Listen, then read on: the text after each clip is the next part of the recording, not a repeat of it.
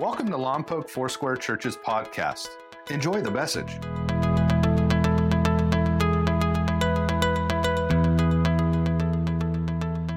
So this couple was married 60 years, 60 years. And the wife got sick, and so her husband had promised one secret that they would keep. It was a secret she asked him to keep. It was a box that she kept in the top of their closet, and she said, never look in the box. Now, I want you to know that I don't think if Debbie had a box and she told me, never look in the box, I think I would wait till she was gone on a long trip and I would peek. How many of you would have peeked? Come on, especially guys, you know? And so he brought this box to the hospital where she was. And he said, honey, I've kept my vow, but God forbid if this illness takes you from me, I'm stuck with this box. And she said, honey, you can open it. And he did. And inside the box were 2 handmade dolls and a wad of cash. And he said, baby, tell me what this is. And she said, well, my grandmother told me on the day we got married, if we ever had conflict, you and I, that we could not resolve, for me to shut my mouth and go make a doll. And he thought, wow, hon, 60 years and you only made 2 dolls. Tell me about the wad of cash. $95,000. And she said, well, baby, that's for all the dolls I made and sold.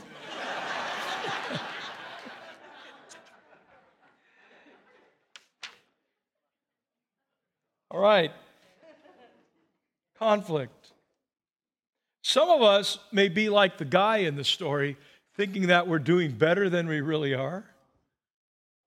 And others of us may be like the lady in the story who just did something constructive and shut her mouth. She was conflict averse, and he was conflict ignorant. He didn't know. Now, I have read the majority of this Bible. There's a few passages maybe I've skipped in my life, but as I've read Old and New Testament, there's one thing I see the same. Conflict in both testaments. People that didn't get along. Matter of fact, Adam and Eve, there's 2 people on the planet and there's conflict. They disobey God, you know the story. And then when the Lord comes and says, Adam, there's a problem here. You have sinned. And Adam did what? It's the woman's fault. We are just in the beginning of humanity. We have conflict. Now, some of you are into sending in your DNA. You want to find out your roots. I'm going to save you all of that. Your roots are in conflict. We get to the next generation after Adam and Eve. We have Cain and Abel. We have conflict. We have murder.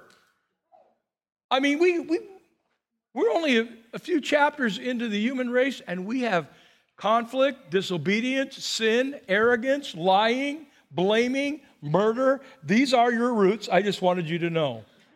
Aren't you glad you came to church? There's conflict between neighbors. There's marital conflict. There's brothers and sisters conflicts. There's church conflict. Thank God we don't have much conflict here. Thank you, Lord. We have conflict at school. We have conflict in our neighborhoods. We have conflict. I'm going to take a breath in our government. Okay, now I'm better. We have conflict everywhere we go. And when Jesus was asked what the most important thing is for life, he said, I want you to love God with all that you are, all that you have, with all you are becoming, and to love your neighbor as yourself. To take care of your neighbor like you would take care of yourself. I think we could summarize it this way, that we're to enter into the deepest, profound relationship with God who created us, and to make life-transforming relationships with everyone that you can. Think about this. if our goal was vertically to make sure that we are in the deepest, profoundest relationship with God that we can possibly be, and then horizontally with everyone around us to make life-transforming relationships with everyone else that you can, I think our world would be so different than it is right now. So, before we go to Ephesians 4, that's the passage we'll be in. You can get your Bible out, Ephesians 4, your Bible app or your phone or whatever else you got. Well, in Ephesians 4, something is going on at the church of Ephesus. Now, this is the church that the Apostle Paul really loved.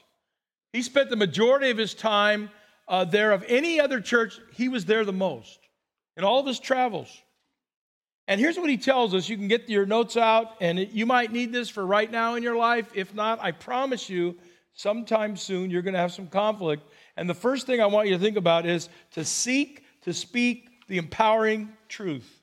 Seek to speak the empowering truth. Ephesians 4 tells us, instead, speaking the truth in love, we will grow to become in every respect the mature body of Him who is the head, that is Christ. Now notice what he says. We grow as a mature body, a mature community. We grow as a mature Christian when we're willing to speak the truth in love, emphasize that, and we grow together in Christ. Therefore, each of you must put off falsehood and speak truthfully to your neighbor. For we are all members of one body. Do not let any unwholesome talk come out of your mouths. Boy, that's a tall order, isn't it? And especially in our world we live in, there is so much, the King James defines it this way, corrupt communication. Do not let any unwholesome talk come out of your mouths, but only what is helpful for building others up according to their needs. That's a great filter, isn't it? And boy, I need this. I know you need this too, that we would speak for the benefit of someone. Not, I'm going to tell you everything I've ever wanted to say about you. That's not love. Or I'm going to go unfiltered and just say whatever I feel because I got the right to do that. Well, no, according to the Scripture, we're to speak for the benefit of the hearer, to build them up. Now, that doesn't mean in conflict we don't go and speak the truth.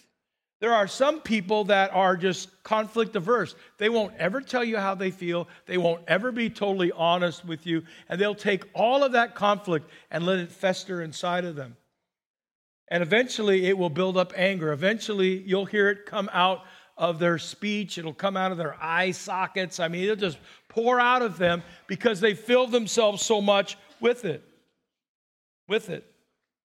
He says, speak for the benefit of building someone up according to their needs, that it may benefit those who listen.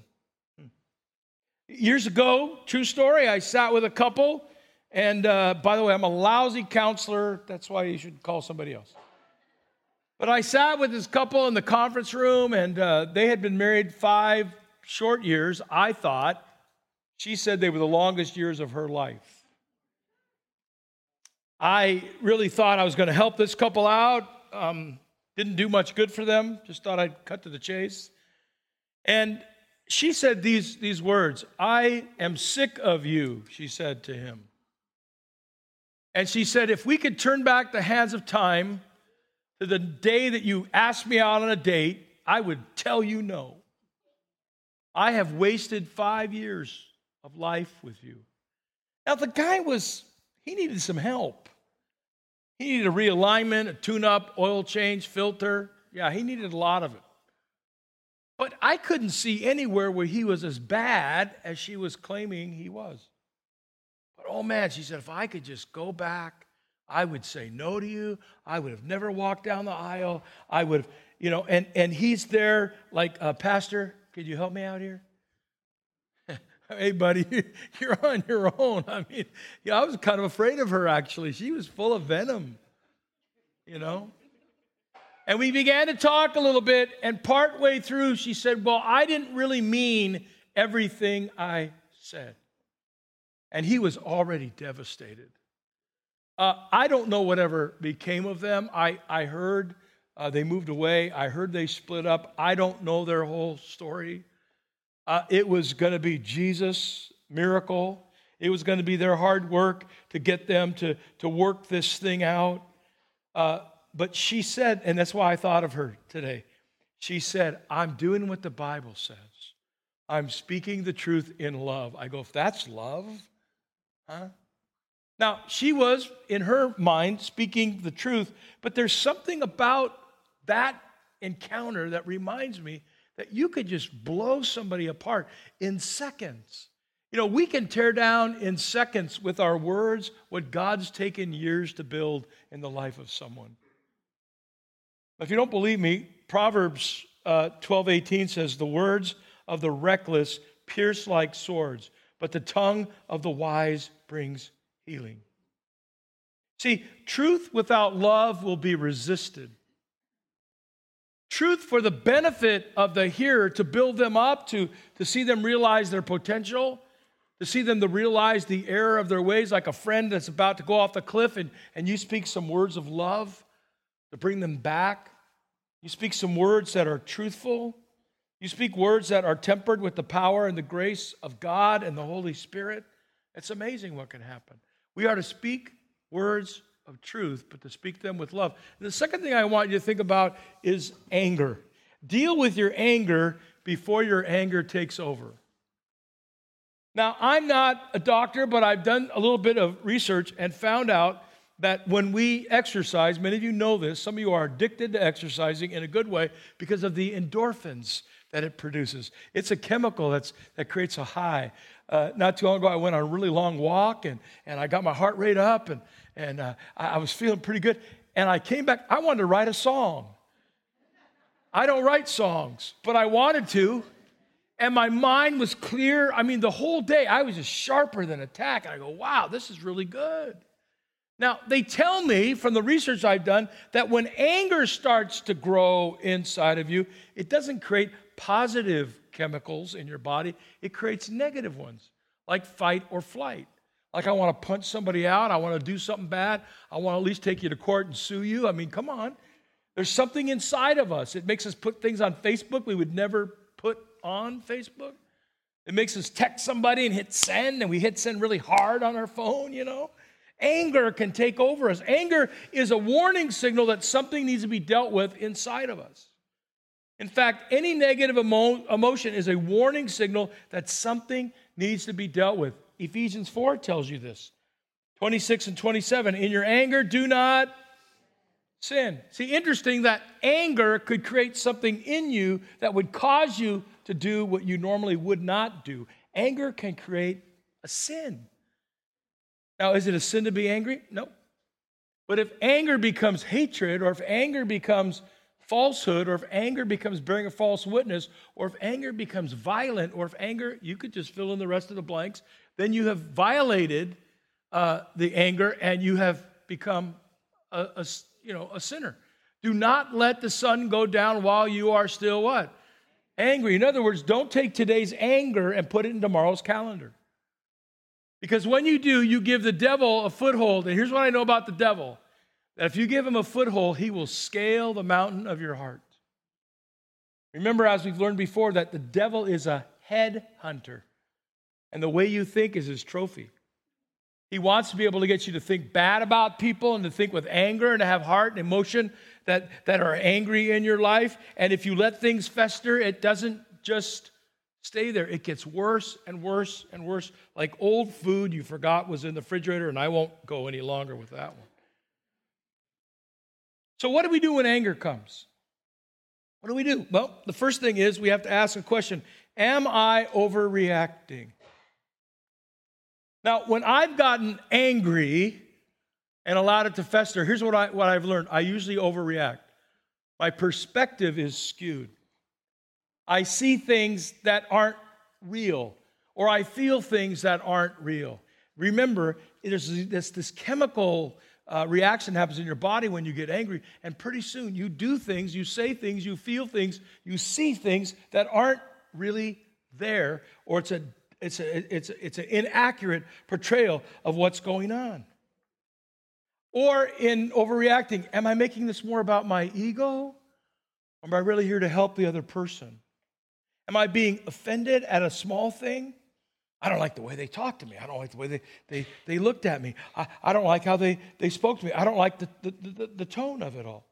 So am I overreacting? The second thing is, how can I resolve this? How can I resolve this? Now, where would I ever get that from? Well, Paul is really concerned that anger doesn't overtake you. So to ask the question, Lord, how can I resolve this? Where's your grace in this? Where's your mercy in this? How can I extend love to this person in this situation? Now, I'm going to bring something up here that's kind of interesting. It's called being on the receiving end of having someone speak the truth to you in love.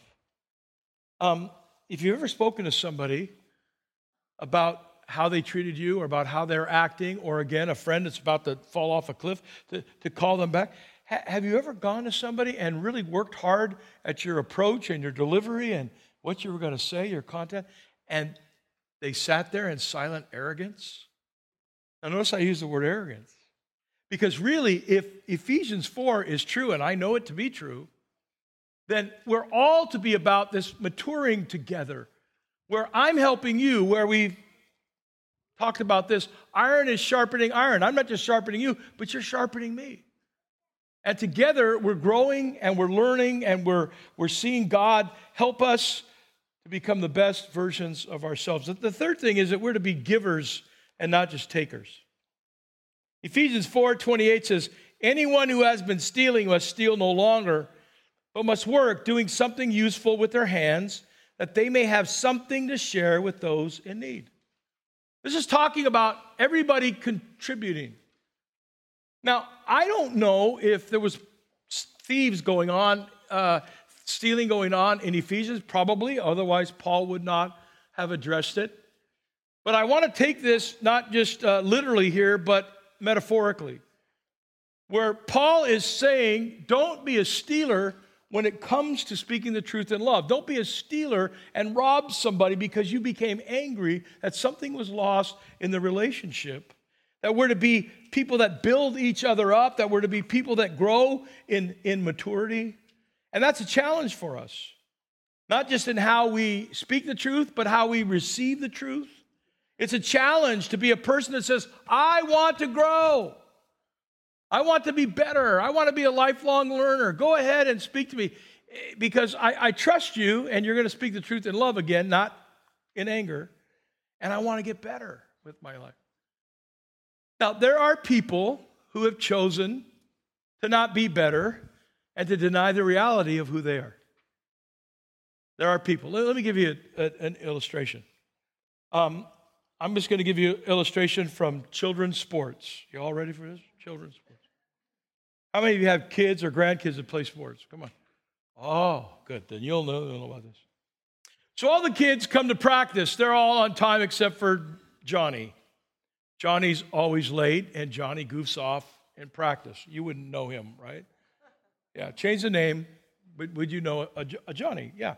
Always late to practice if he actually comes. And his parents are firm believers that Johnny is the all-star on the team. Johnny needs to start. Johnny needs to be, basketball, football, baseball, soccer, Johnny. Now, no one has the guts to speak to his parents the truth in love. To say a couple things. Johnny needs to come to practice on time. Mom, Dad, anything we can do to help you get Johnny here?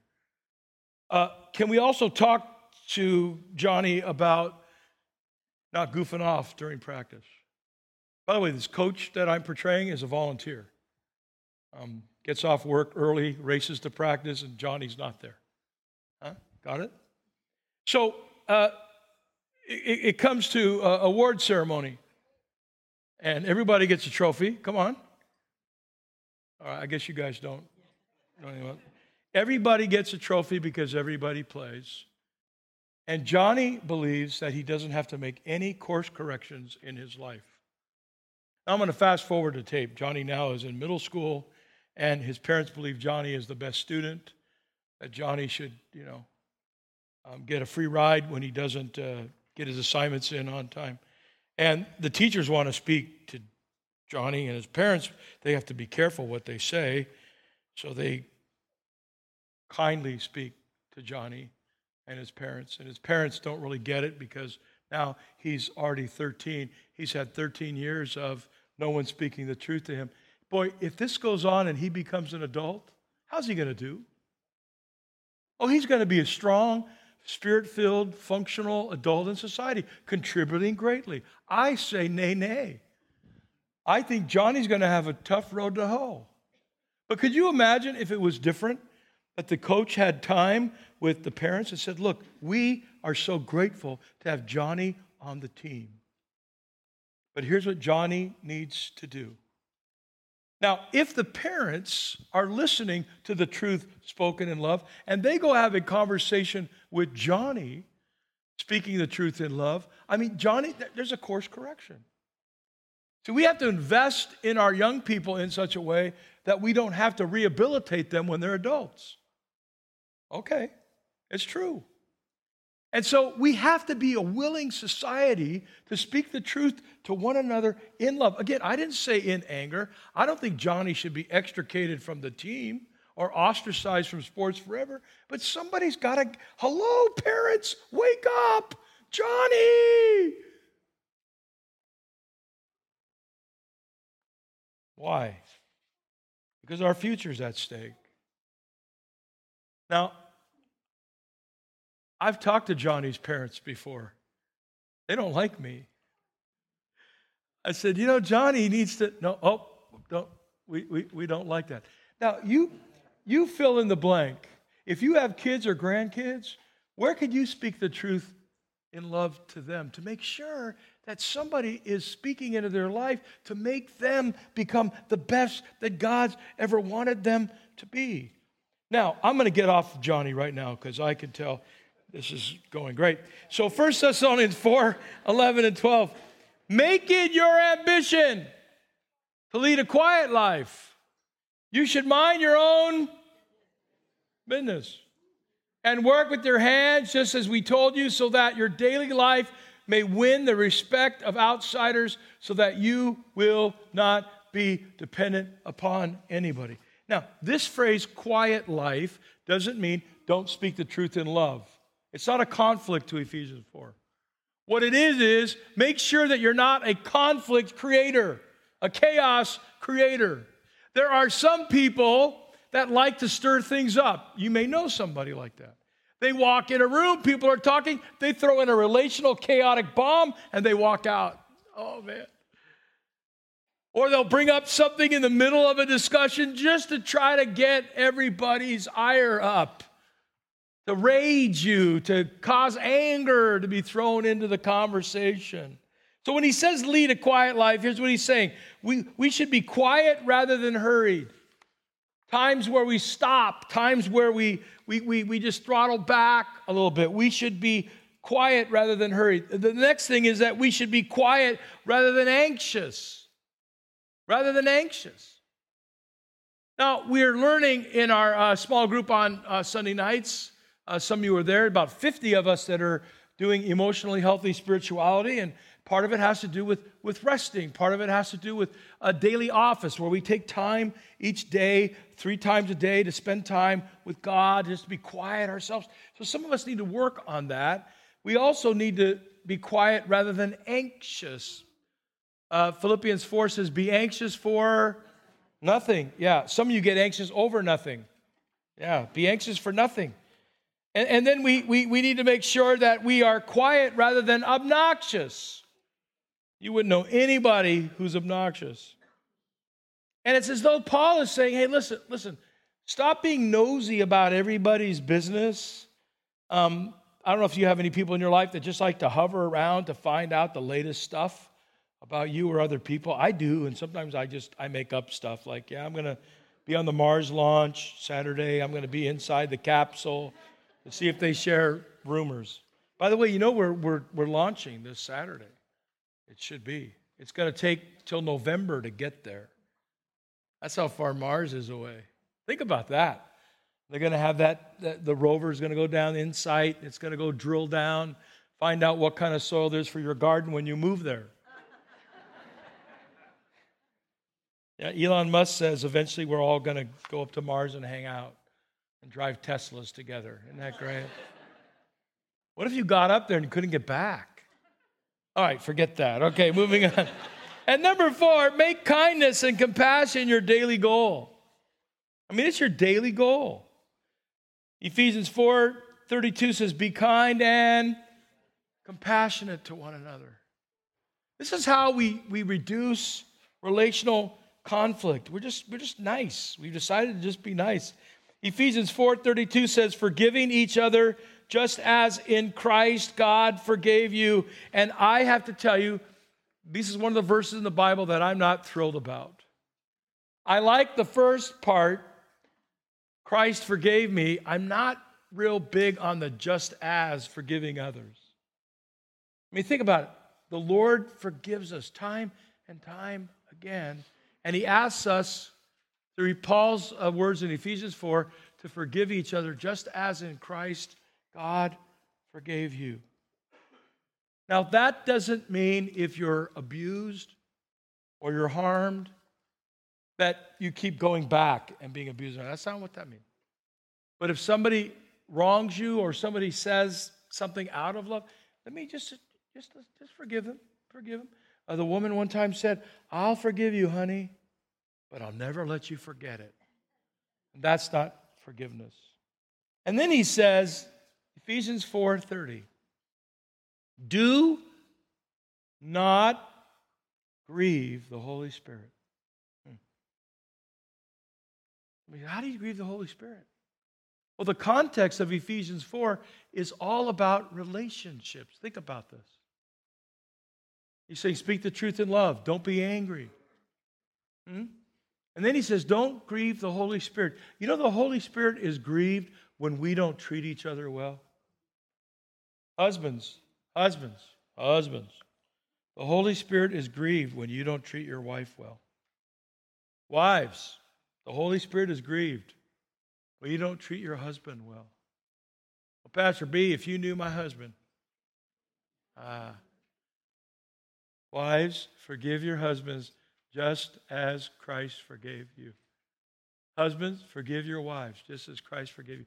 Kids, forgive your parents. Brothers, sisters, come on. Why? Because this is the heart of God, and when we go against that, it actually grieves the Holy Spirit. So a couple things before we close out. Speak the truth in love. Make sure it's truth. Make sure it's not exaggeration. I spent my last 5 years, I should have never, like the wife. No. Deal with your anger and your negative emotions before they take over your life and cause unnecessary damage. Be a giver and not a taker. Thou shalt not steal. How do we steal? Speaking the truth to somebody in love robs them of the best that God could give them. Letting our anger get the best of us, it robs, it steals from what God intends. Treat others with kindness and forgive them. So here's the challenge as we get ready to go. Where in your life is someone in need of the truth that you could speak to them? Where in your life is someone in need of you to throttle back your anger and stop taking out your anger on them? I had a gentleman stop me after the first service, and he said, I'm glad you brought that up. Anger has gotten the best of me lately. And I'm saying and doing things I never thought I would say and do. I thought, Lord, help him to step back a little bit, to say, am I overreacting? Am I letting my anger get the best of me? How do I begin to just take a breath and realize that not everybody's out to get me, because that's what anger will do too to us. And then ask the question of the Lord, Lord, where do I need to be someone who resolves conflict and builds bridges to people, to love you more and to love my neighbor more? Let's pray. We hope you enjoyed today's message. Please visit us at mylfc.com for more information about our church. Thank you so much for listening.